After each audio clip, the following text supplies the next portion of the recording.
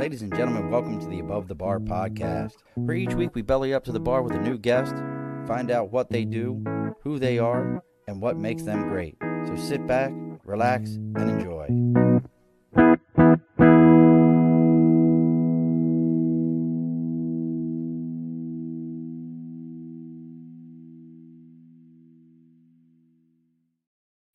Alrighty, folks, it's the Above the Bar podcast. It's your host, Sean. We're back. It is a somewhat sunny day. What's sunny wherever our guest is. It was 50-50 today here in the great Northeast, where we've gone from 2 weeks of nothing but dry weather to the heavens have decided that it's time to open back up and make things happen for us. So joining us today, a man who needs, well, I guess it depends upon the industry you're in, whether or not he needs no introduction. He is a serial entrepreneur, and that has nothing at all to do with Kellogg's. For those of you who don't understand that, digital marketer, a writer, underwater basket weaver, anything that you could think of. Our guest today can handle it for you, or at least tell you how to start a business with it or market it in some way. Joining us from parts unknown today, we have Mr. Stephen Kahan. I meant to ask you, Stephen, do you spell it the same as Wrath of? Very close. There was a comedy show that I was at, and they realized that I was there, and the comedian went into a whole 5-minute routine of screaming Khan, so from Star Trek. So yes, it actually is spelled different, but pronounced the same. Gotcha. I thought about it as we were coming on. I was like, wonder if it's the same as Wrath of Khan, which is, are you a Trekkie at all? Yeah, absolutely. So, okay, got to ask this question then. Original Khan, the guy from Fantasy Island, can't think of his name right now, or Ricardo Montalban, or remake Khan, which is what's his name from Sherlock? Gosh, what the heck's his name? It's Benedict Cumberbatch. So I thought they were both great, but I'm going to go old school and go Ricardo. But I thought the new Khan was fantastic, and I thought that was actually one of the better Star Treks. And I'll tell you what makes Star Trek, okay, left turns already today, but what makes the Star Trek so great that I did not know until a friend of mine, Cliff, told me this, that all Star Trek, whether it's a book, movie, TV series, even the animated Below Decks, which is a little comedy like Simpsons kind of thing, do you know they're all considered as canon? I did not know that. Everything in those, and they will reference back to each other in things to be like, yeah, oh, you remember when such and such happened? And it all kind of feeds back into each other. Very interesting one. So there's your piece of worthless knowledge today, folks. I hate to admit it, but I actually went to see William Shatner, my wife and I, where they played The Wrath of Khan at this huge stadium. Nice. It was like they played the movie. There were probably 5,000 people there. And then William Shatner came on stage and did about 45, 50 minutes. This was just probably about 6-7 months ago. It was pretty awesome. That is awesome. Well, that's definitely something we can talk about and would love to hear more. But let's get some house cleaning done. Let's get that going so we can talk about what Steve's got going on. As always, folks, over my right shoulder, it's the big board for Sticker and a Cause. If you've got something you're supporting, maybe you have your own business, maybe you've got a marketing firm of your own, maybe you've got your own podcast or a band. I don't care what it is. Reach out to me on Facebook, LinkedIn, YouTube, Twitter, Twitch, TikTok, Instagram, even our email. It's all the Above the Bar podcast. Reach out to me. Let me know what you got going on. I'll give you the address where to send the sticker to. You give me the sticker. I put it on the big board, and you get some free advertisement. That's Sticker and a Cause. Now, what state are you in, Steve? I'm in Sugar Land, Texas. Texas, where it's 9,000 degrees this week. It's been hot, and it will continue to stay hot. Yeah, you guys are like, when they have the heat thing at Purple, during the news, you know it's hot, and they're like, yeah, the entire state of Texas is under excessive heat warnings. But my buddy is out in Grapevine, and my aunt used to live in Friendswood. I know very little about Texas though. But interestingly enough, our sponsors for this show, they're headquartered in California, and their parent company is right there in Dallas. Have you ever heard of Budget Blind? I have not. So Budget Blinds, I'll give you this scenario. Picture, beautiful custom blinds perfectly complementing the decor of your home, providing privacy, blocking it. You need this, blocking out harsh sunlight, because I can only imagine what it's like there right now. And you can get these blinds of your dream just as easy as reaching out to your local Budget Blinds. If you're up in my area, you can reach out Budget Blinds of East Greenbush or the Budget Blinds of Hudson and Cooksaki, New York. And here's the best part about the entire thing. For a limited time, if you let them know that you're there to belly up to the bar, they're going to go ahead and give you 10% off your first order, the entire order, 10%. Just tell them you're there to belly up to the bar. And on top of that, you get a free in-home consultation. The measurements are free. They're not going to charge you to just – have you ever seen that before, Steve, where people charge just to measure? I wouldn't recommend those companies. That's my whole thing. The consultation's free. The measurements for free. Guess what, folks? If someone's coming out to do work at your house and they have to measure, don't let them charge you for that, because guess what? They need the measurements to do the work. So they're just charging you to show up. They're just hiding it as something else. So these guys are going to give you free measurements. Everything's done in your home. The product's getting shown in your home. And with it being a Budget Blinds product, it comes with a 5-year, no questions asked warranty. The dog eats the bottom of it. The kids throw a baseball through it, whatever the case happens to be. It's 5 years, no questions asked warranty. Just call up whoever put them in and say, hey, look, I need the one in my front room replaced, and they'll take care of it. So again, reach out if you're up in my area, because that's where our sponsors are at. If you reach up to the Budget Blinds in East Greenbush or down in Hudson and Cooksaki, New York, and let them know that you're there to belly up to the bar, they're going to give you 10% off your entire order. Just let them know you're there to belly up to the bar. All right. All that's done. All the house cleaning is done with, Steve. All right. Who's our? Oh, Nate's already popped in. My buddy Nate out in Western Maryland. He's already here hanging. Nate, this is right up your alley, digital marketing. So let me see if I get everything right for Steve. Serial entrepreneur, author. You have your website, which is streaming across the bottom of our screen right now if you're watching the live, which is Stephen with a V, Mark Kahan. That's KAHAN.com. So you got your own website. But you're also, how many startups have you been involved in? I've been blessed to have worked with 7 startups over many years, all of which have grown at a super quick pace to either have a good exit in terms of it being sold or going public, that have generated about a little more than $5 billion in shareholder value. Was that with a B? That was with a B, wasn't it? Yes. Wow. And how many of these were you a founder of?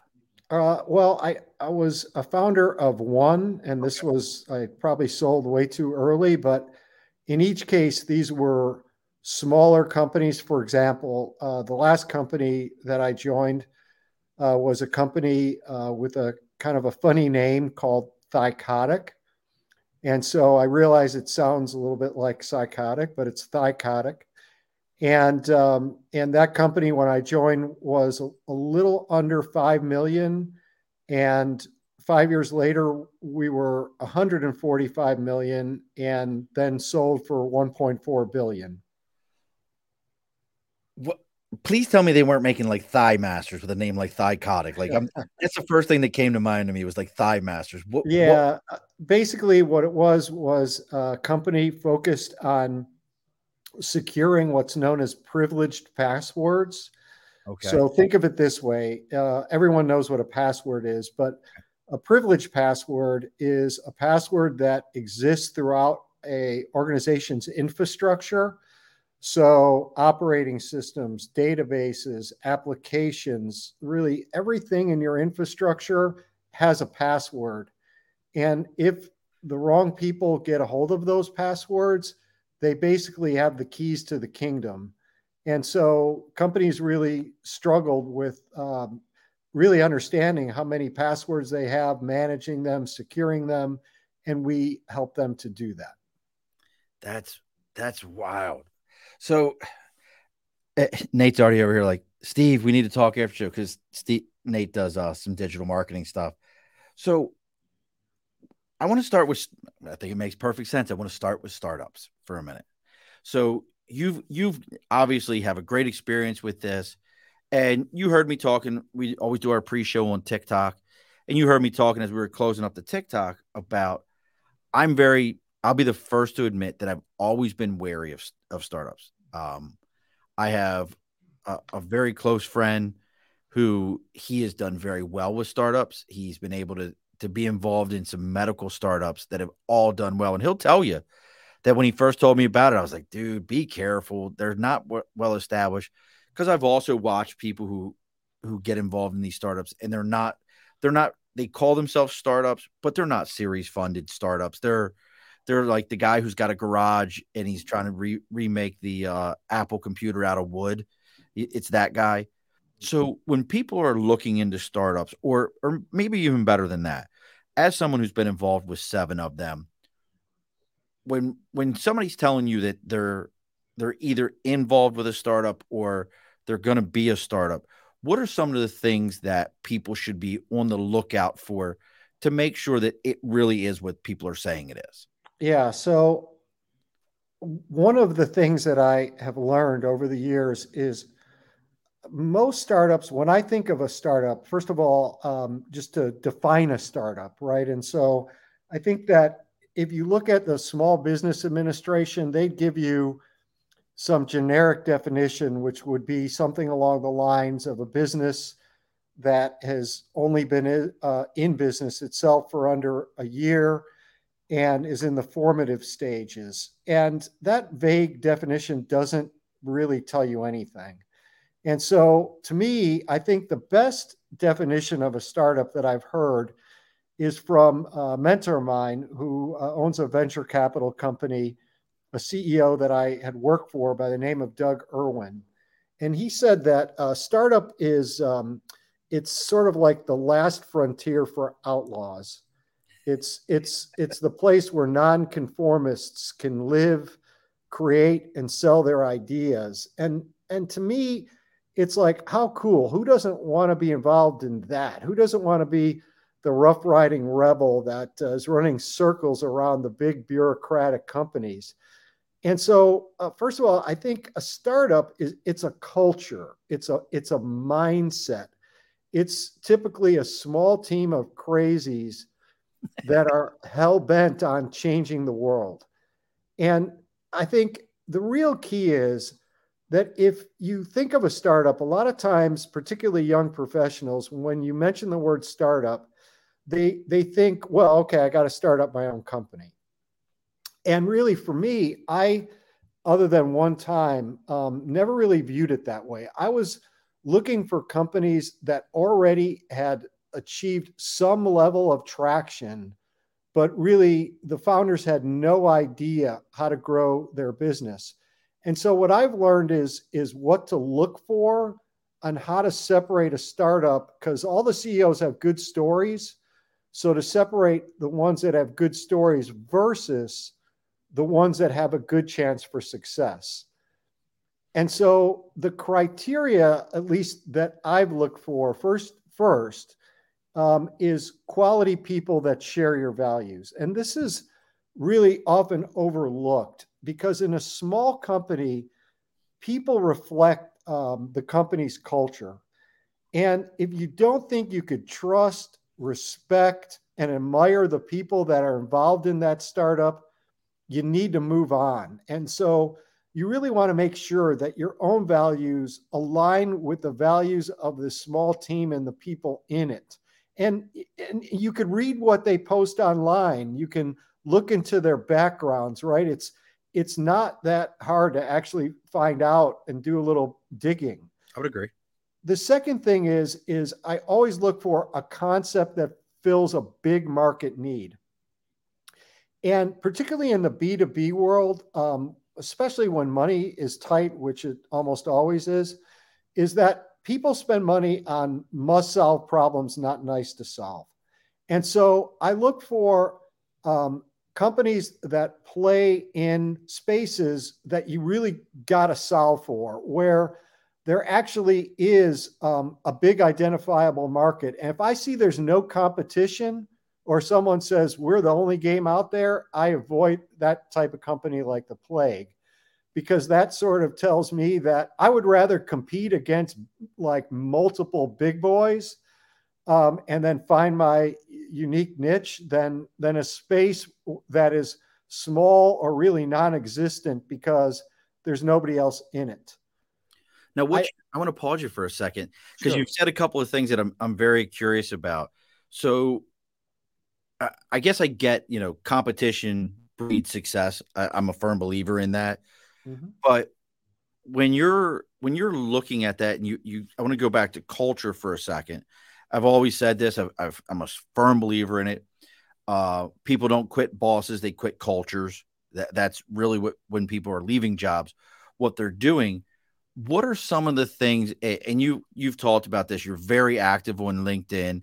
It's under Steve Kahn. That's Steve with a V, Kahn, on LinkedIn. You're very active there. I'm very active on LinkedIn. If you didn't know, if you hadn't noticed, I'm very active there also. But I'm curious of this for you being an active person there. How much value do you put into that location? Like, I feel like, and the reason I'm asking that is if I'm looking into you and I say, well, let me look into Steve, and I look on your LinkedIn, I think it's going to be a professional reflection of your professional side. But if I wanted to know your moral, I might look at your IG and see who you're following, or your Facebook and see what you've got posted. What are your thoughts on that when trying to figure out culture? I think that if you're particularly looking at posts and looking at things like LinkedIn, I think you could get a sense of, who that person is and what they stand for based upon what they're writing about, whether that's in LinkedIn or some other forum, right? For example, how passionate is that person for their company and the products that they represent? Is this something that they really believe in, or does it sound like it's a bunch of marketing BS, basically, where they're spouting off talking points that were given to them from the marketing department? I think you could tell things like, is someone writing, and do they have the communications ability, where strong communication is actually something that is valued within that company? Do they seem like they're someone that is an I person, or are they a we person? Are they giving credit to others? Are they sharing that credit? Are they willing to be accountable and stand up for the attainment of certain objectives, which you could get a sense for in terms of mapping up what they're posting and how the company is actually doing? I think you could tell, like, does this person have a sense of urgency? Do they have a sense of humor? Right? I mean, if things of that nature. Do they take themselves so seriously that it's almost off the charts? Do they communicate in a way that leads you to believe that they have a good work-life balance, or is it like 24/7, 365, and that's what they're going to expect of you? So I think there's a lot you can infer.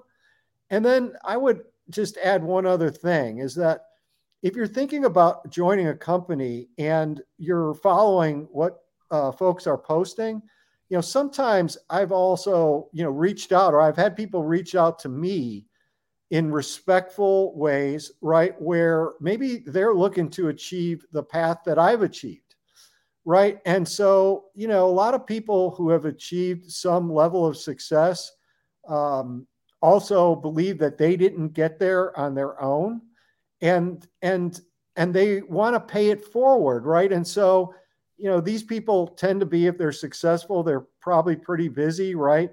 So you may need to be persistent, but like, they'll often, for example, LinkedIn Messenger them, and in a respectful way ask for a little bit of their time. You'd be surprised how many people like actually will respond to that and might help you, right? And so long as they don't feel like they're being sold to or what have you, I Amen. think that those people might help even more than you think, right? And so I think when you take all that together, you could get a sense of that the culture through the person or people that are posting, who work with a company. I agree with everything you just said. And it's funny you mentioned reaching out and asking somebody for their advice or their help, because who doesn't want to say at some point, and I this is our egos, who doesn't want to say at some point, if I reached out to Steve, and he was like, gave me this piece of advice, whether I used it or not, and all of a sudden I was the next big billionaire, he would be like, I gave that guy that advice. That's his ego. We do that whether no matter what. So people want to help. They want to pass that information on. And please don't try to sell them. Oh God, I always get in mails. How many in mails do you have a day, Steve? With like, Well, like the ones that are selling, probably too many, and obviously those don't get responded to. I skip them. Yeah, right. I mean, it's like getting a spam email, basically through a different format. Different format. Absolutely. So I didn't mean to pause you on things to be looking at, but I mean, culture to me is so important when it comes to it. It really is the change in the American landscape for business. We all just, if you follow the news, we listened that they were talking about 14.5 million new jobs and all this other stuff. Oh, everybody wants to pat them. Everybody thinks they're the ones that created that. If you ask one side, well, we did it just now in 2 years. If you ask the other side, they'll tell you, well, it was our policies over the years that brought everything forward. Listen, you know who made those jobs? It was people like Steve and myself, who owned small businesses, who were hiring the onesie, twosie, threesie, foursies, and just constantly growing because we got tired of the rat race. But we have to create cultures. So when you're, and I want to go back to looking at some of the things that people should be thinking about. And one of the things you said was you were only ever a founder once. And folks, if you don't know what a founder is, and Steve can correct me, that's the first five members of a startup, correct? Yeah, or really, it could be the person or persons Oh, that had the idea that brought the company to market. okay. So what are your feelings when people are like, hey, I want to be part of this startup, but maybe, and I think maybe this is my mindset, startups are attractive because of the equity side to it. Hey, we're going to give you some equity into the company. What do you think for people when they see a startup and they're like, they've already been around for a year. I'm not going to get any good equity, or maybe I won't get it. What are your feelings, or even going into to that process? What should people? What are some of the pitfalls of that process that people kind of do themselves dirty? Yeah, I think, so. First of all, you want to, again, pick a startup that you believe has a good chance for success, and it's some of the things we talked about. It's having a product you believe in, but it's also joining a company that has enough runway to actually get off the ground, right? And so, that means that there's enough funding that the company has a chance, right? And so, and how do you know that? Like, ask, right? And so, a lot of people don't do that. They're concerned about what they feel is appropriate that they can ask, and certainly, that question is, I think anybody could and should ask. And so, if you pick a startup that you believe has a chance, I believe equity is key. And let me tell you why I feel that way. Because when you join a company, and let's just say you're moving along in your career, and let's say you're successful, right? You'll make more money, right, as your career goes on, and that's great. And then a funny thing happens. Your expenses go up as you're making more money, right? Amen. It's like you start buying nicer cars, nicer house, whatever it might be, having kids, etc. And so, like, it's really hard to get ahead on base salary and bonus, really hard. But if you want to give yourself the opportunity to create financial separation, then that's where the equity comes in, right? And if you pick a company that actually has a shot and use some of the criteria that we're talking about, um, that's when, like, that equity to a lot of people might seem like, hey, it means nothing when because you can't spend it. But when the company goes to exit, it's everything, right? And so if you're in a startup and you don't have equity, again, ask for it, but also get a sense of try to get a sense of what's the equity structure, how much is out there, like what's the company valued at, right?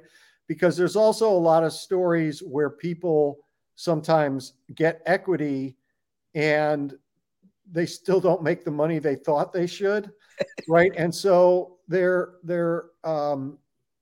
you want to check into that. And by the way, that also is why it's good to get in early, right? So if you get in early, you get in when that equity is like oftentimes just crazy cheap, right? And so, but as the company, you go through, like when I joined that last company, Thycotic, when the company it was just about 5 million, but then when it was 145 million, that there's a big difference Oh yeah.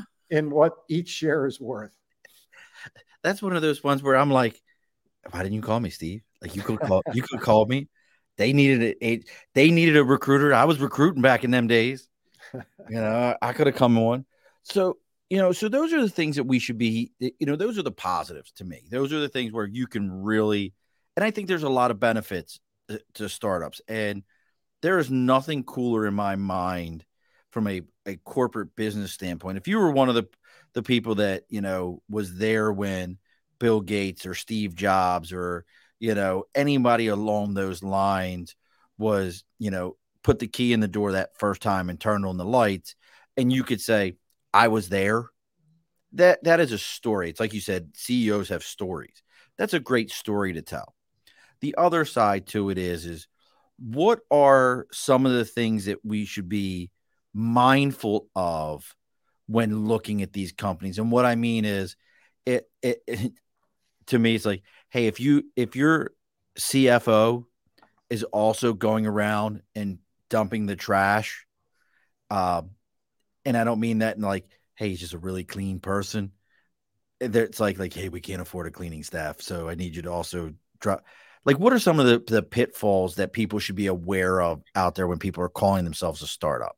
Yeah, I'll tell you what I actually think is the biggest one, right? So, certainly asking questions about the runway that the company has, what its revenues currently are, how many customers it has, how has the pipeline grown, like just different things that is the company burning money? If so, how much, right? Just things that would give you a sense of how is the company being run, right? And what's the financial shape of the company? And is this company like uber aggressive? Is it running its business in a cash efficient manner, right? And you might not be able to tell everything, but you could get a sense.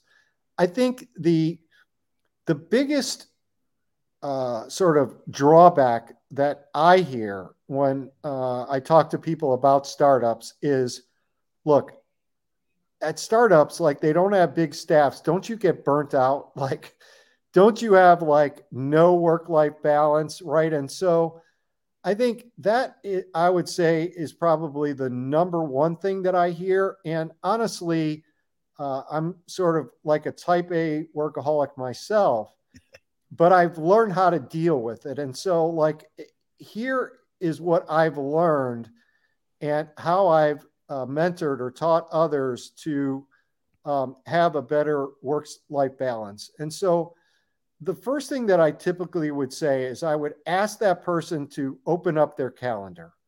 So if they have a written calendar or they keep their calendar on Outlook, I'm looking for, is their calendar jam packed? Like and a lot of people would show me where it's back to back to back to back, right?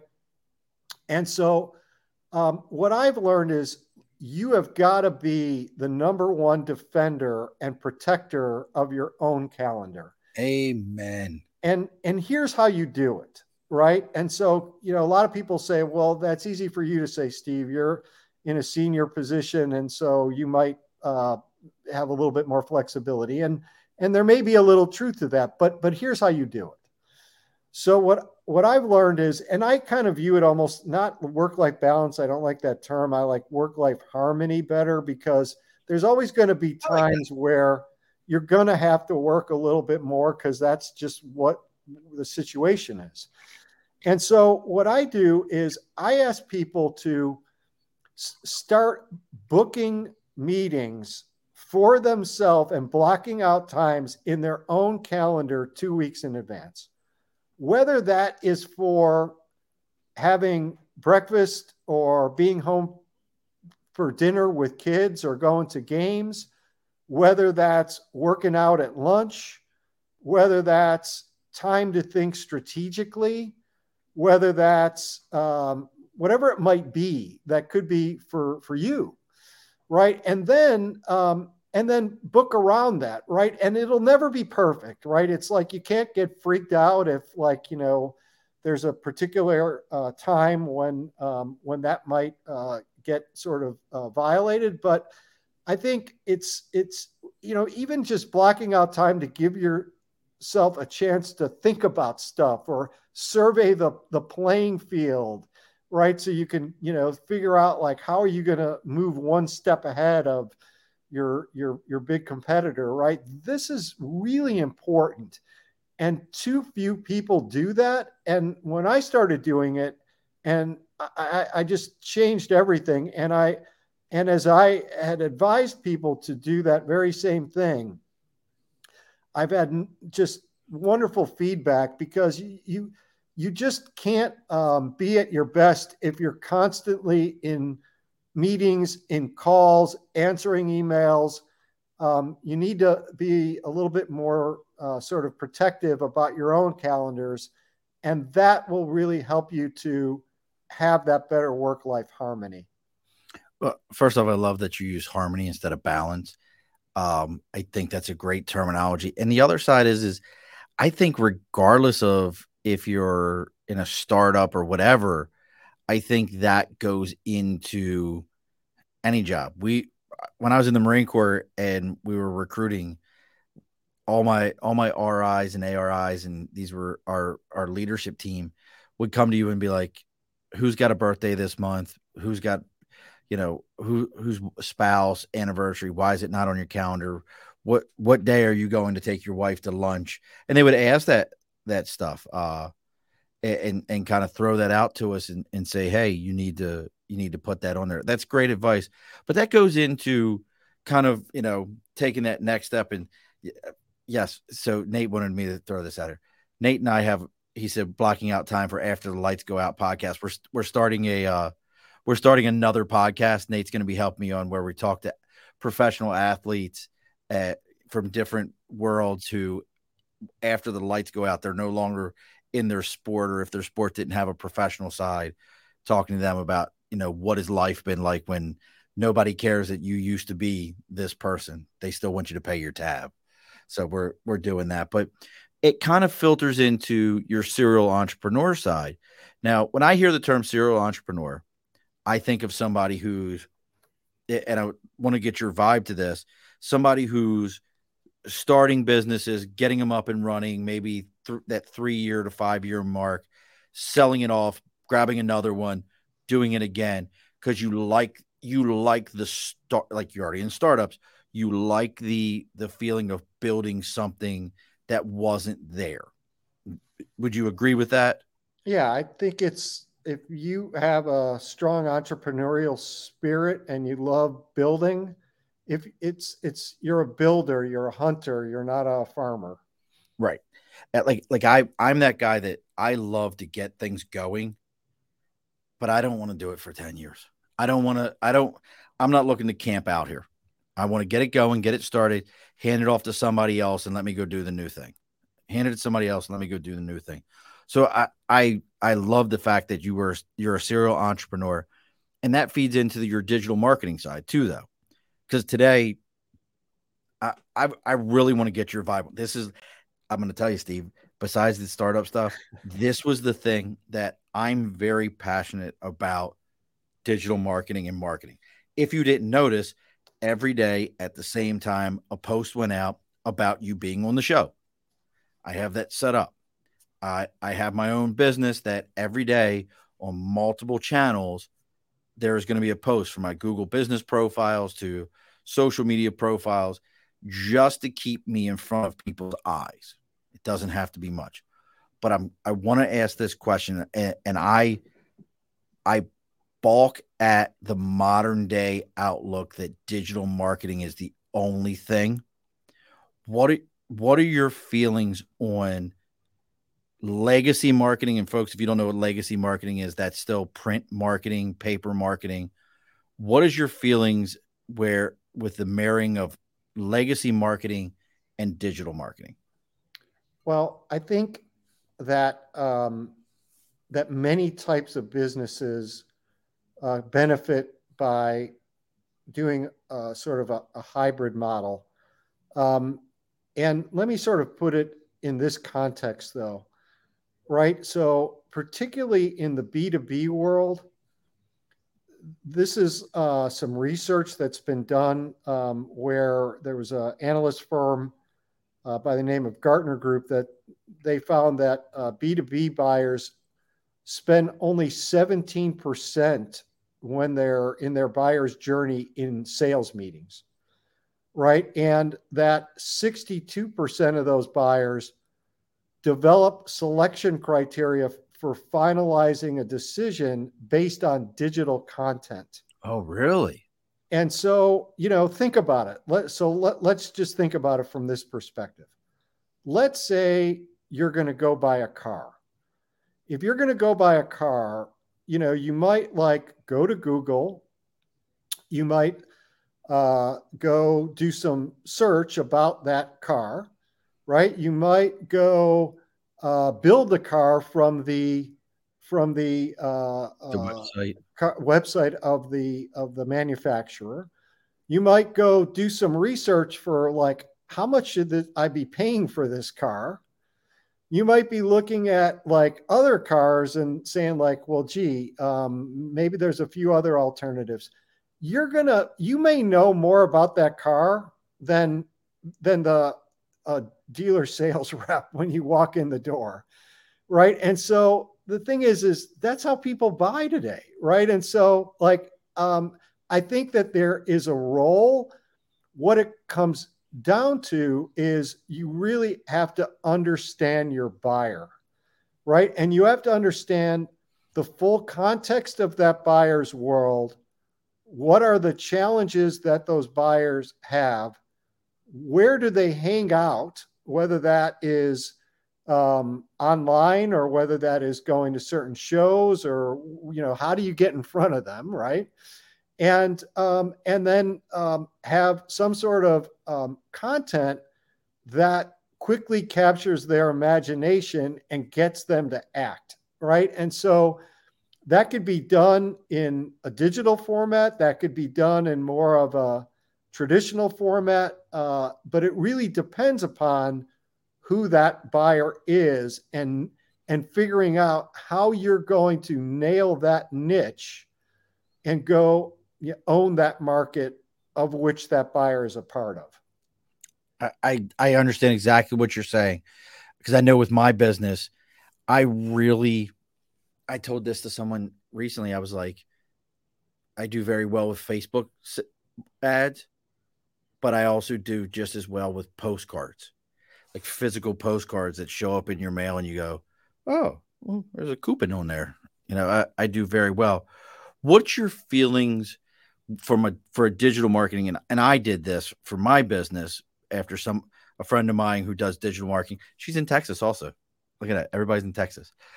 Jessica told me to do it, and she asked this question, and I really had no answer. She goes, "What's your avatar look like?" And I'm like, "What?"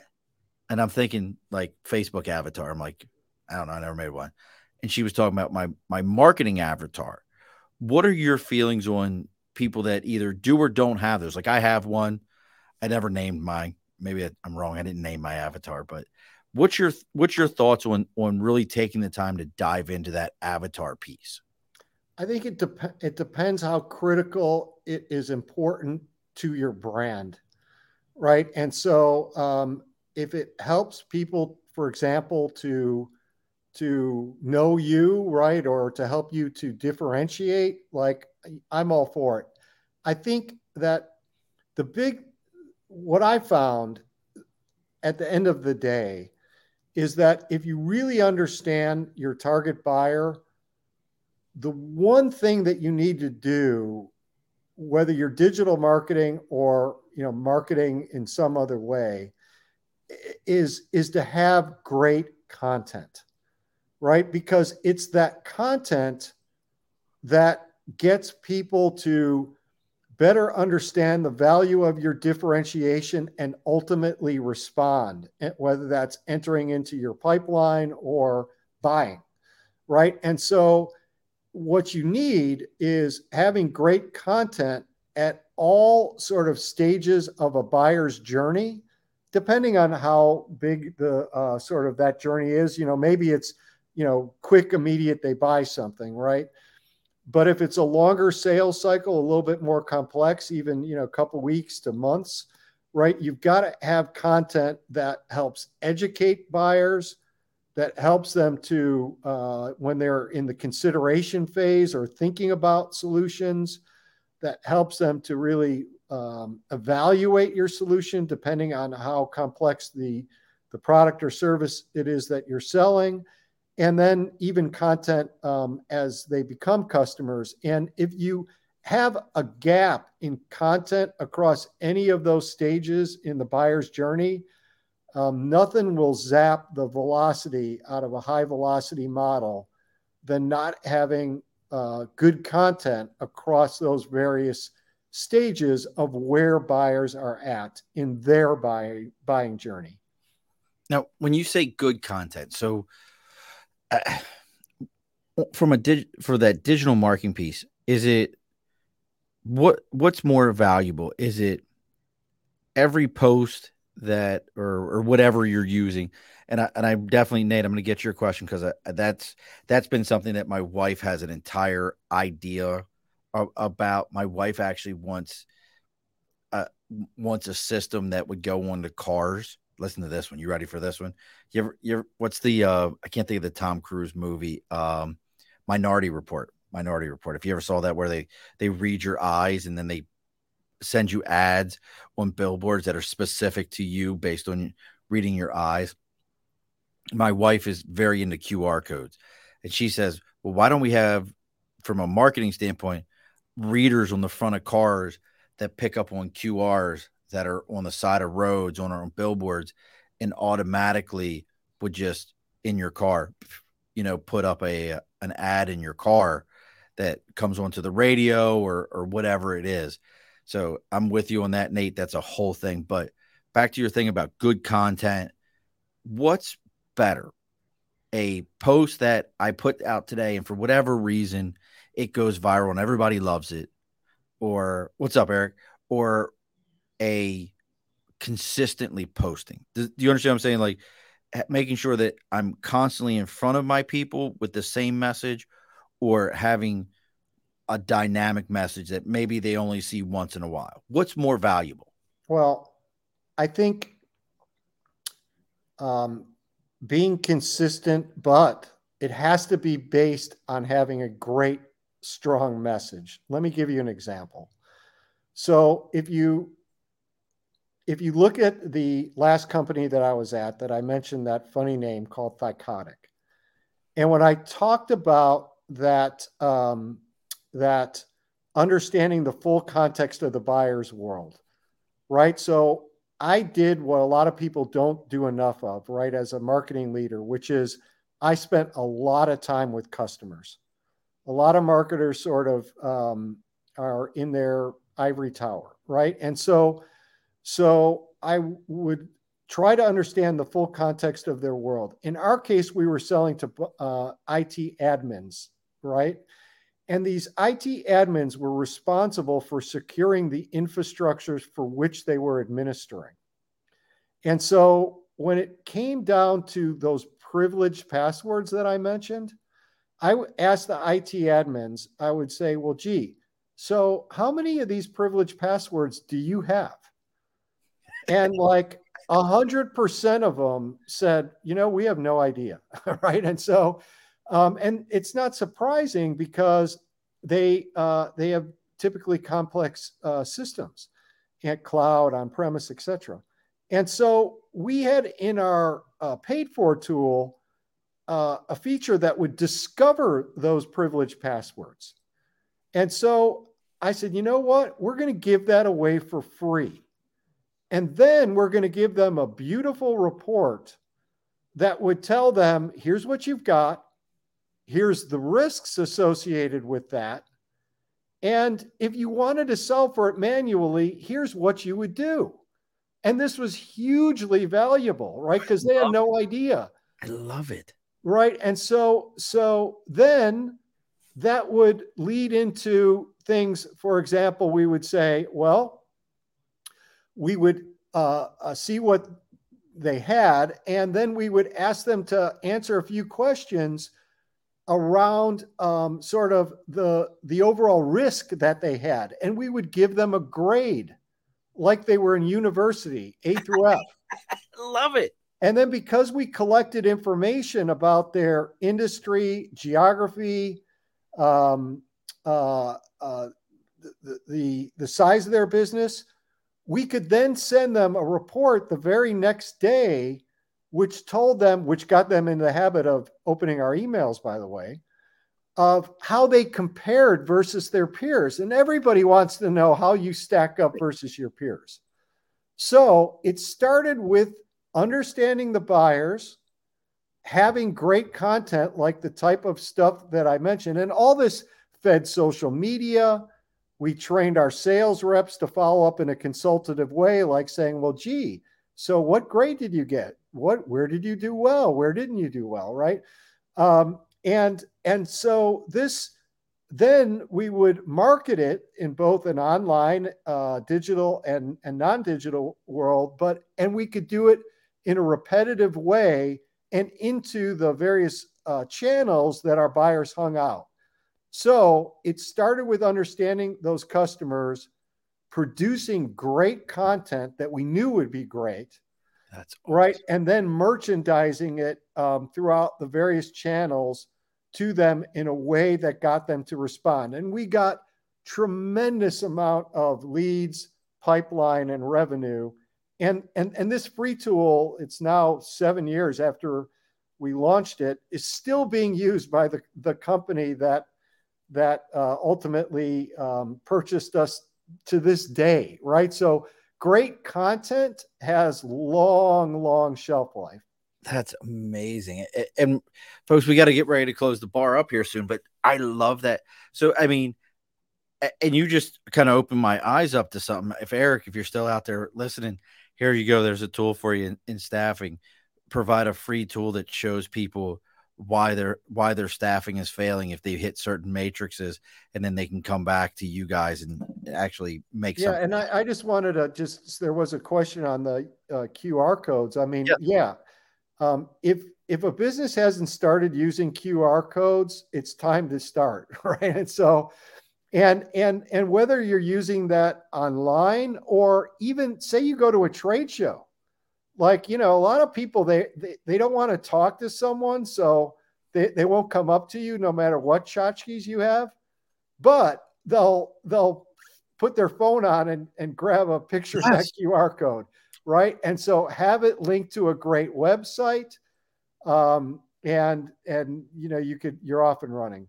Look, my business, Stephen, I still use old school signs.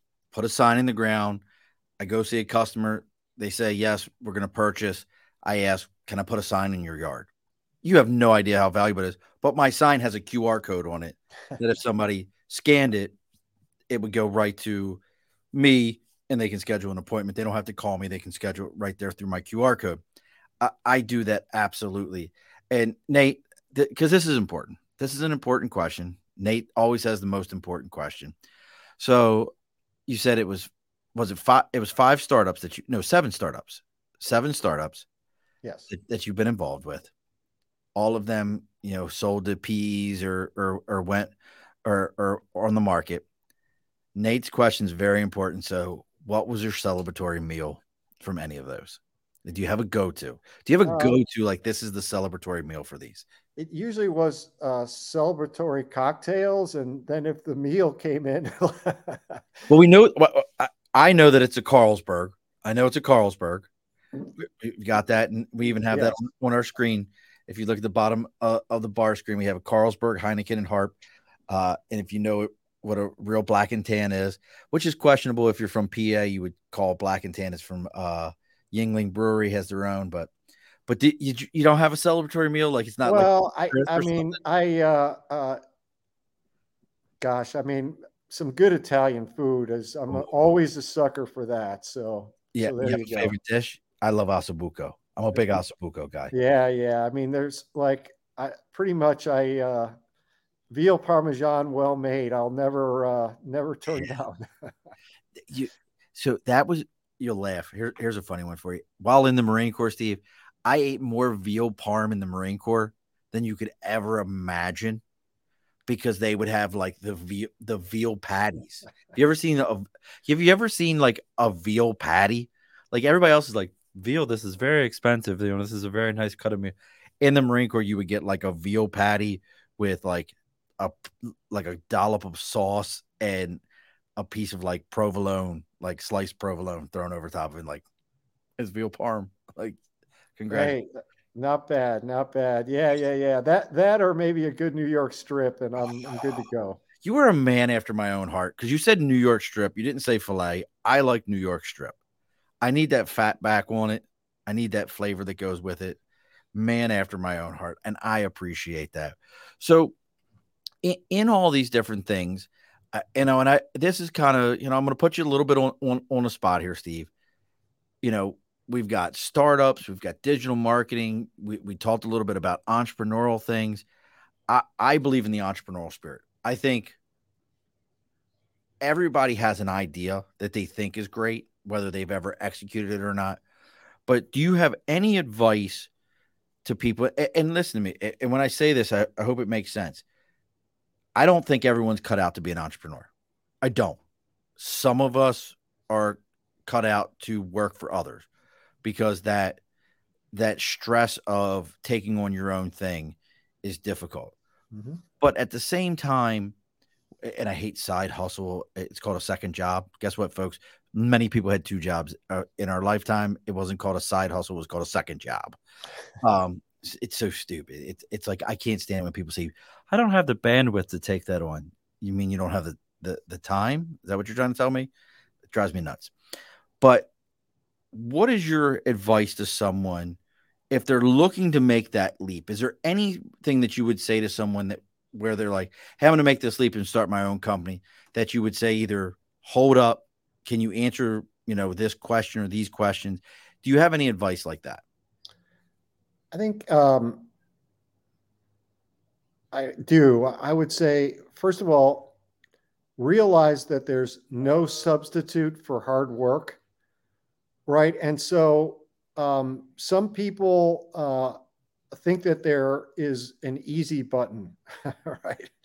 And so I wish there were once, right? And so what I found is nothing is as important than just rolling up your sleeves, jumping in that trench, and doing the good work, right? So I think that's first. I think secondly is you've got to have great persistence because there are going to be setbacks, there are going to be obstacles. Um, it's rarely just up and to the right. I mean, it'd be great if life worked that way, but it doesn't. And so you've got to be able to understand that and have a great deal of persistence to stick with it and blow past those obstacles, ultimately to win. And I think the third thing I would say is that you've got to be someone that embraces accountability, right? And so, because there's going to be a lot of it and it will be on your shoulders, right? Yeah. And so, particularly for sometimes, people like they've been surrounded by a little bit of a support staff. You might not have that in that smaller company, particularly at the beginning. And so you've got to be willing to do it all, right? And no matter what that is, in the early days of the Thycotic, for example, I mean, there was no work that was too big or too small. I mean, if it had to get done, I had to roll up my sleeves and do it. And I think if you have those characteristics as attributes, and that you are also positive by nature, meaning at least that you have a smile on your face, you're enjoying what you're doing, that if you accomplish a goal, that you celebrate it, have some fun, like it's business, it's work, but like enjoy it, right? Enjoy that process. You put all that together, and I think you have some of the foundations to set yourself up for success. I think that's phenomenal advice. And look, folks, you can find Steven on LinkedIn, as he said earlier. That's his most active location. It's at Steve Kahan or Stephen Kahan there. No, it's Steve Kahan there. Gosh, I can't get my head together. And that's with a V. So Steve, and Kahan is Kahan. You'll see him. If you're wondering, his profile picture is with a very beautiful young lady. I'm not sure who that is, but I have a guess about who that could be. But Well, there's a that would beautiful. be my wife of over 32 years. Oh, look at that! Had this beautiful young lady on his arm. I was going to ask him all about that, but I always got to be appropriate. But and also, look, you have if you want to reach out to him, also you can go to Stephen Steven Mark Mark Khan KAHAN.com. That's where Steven's book's at. You can get a hold of that. You can reach out to him there. His social media links are going to be on there. All those different elements are going to be on there for you to reach out and see what's going on, what's happening with Steven. As always, folks, I appreciate you coming on. If you're finding me through Steven, all I ask of you is please take a moment, go on to whatever your social media that you found us on, or even better, go on to Spotify, go on to Apple Podcasts, give us that 5-star rating, write a comment about what you thought about this show. I know that sounds cliche. I know you've watched your kids watching shows or grandkids, and you're like, yeah, we got it. Follow, like, subscribe, all that stuff. It may sound cliche, but back to digital marketing for a moment. That is how the algorithms work. That is how this information is found. That is how we are found. That is how people know that we exist.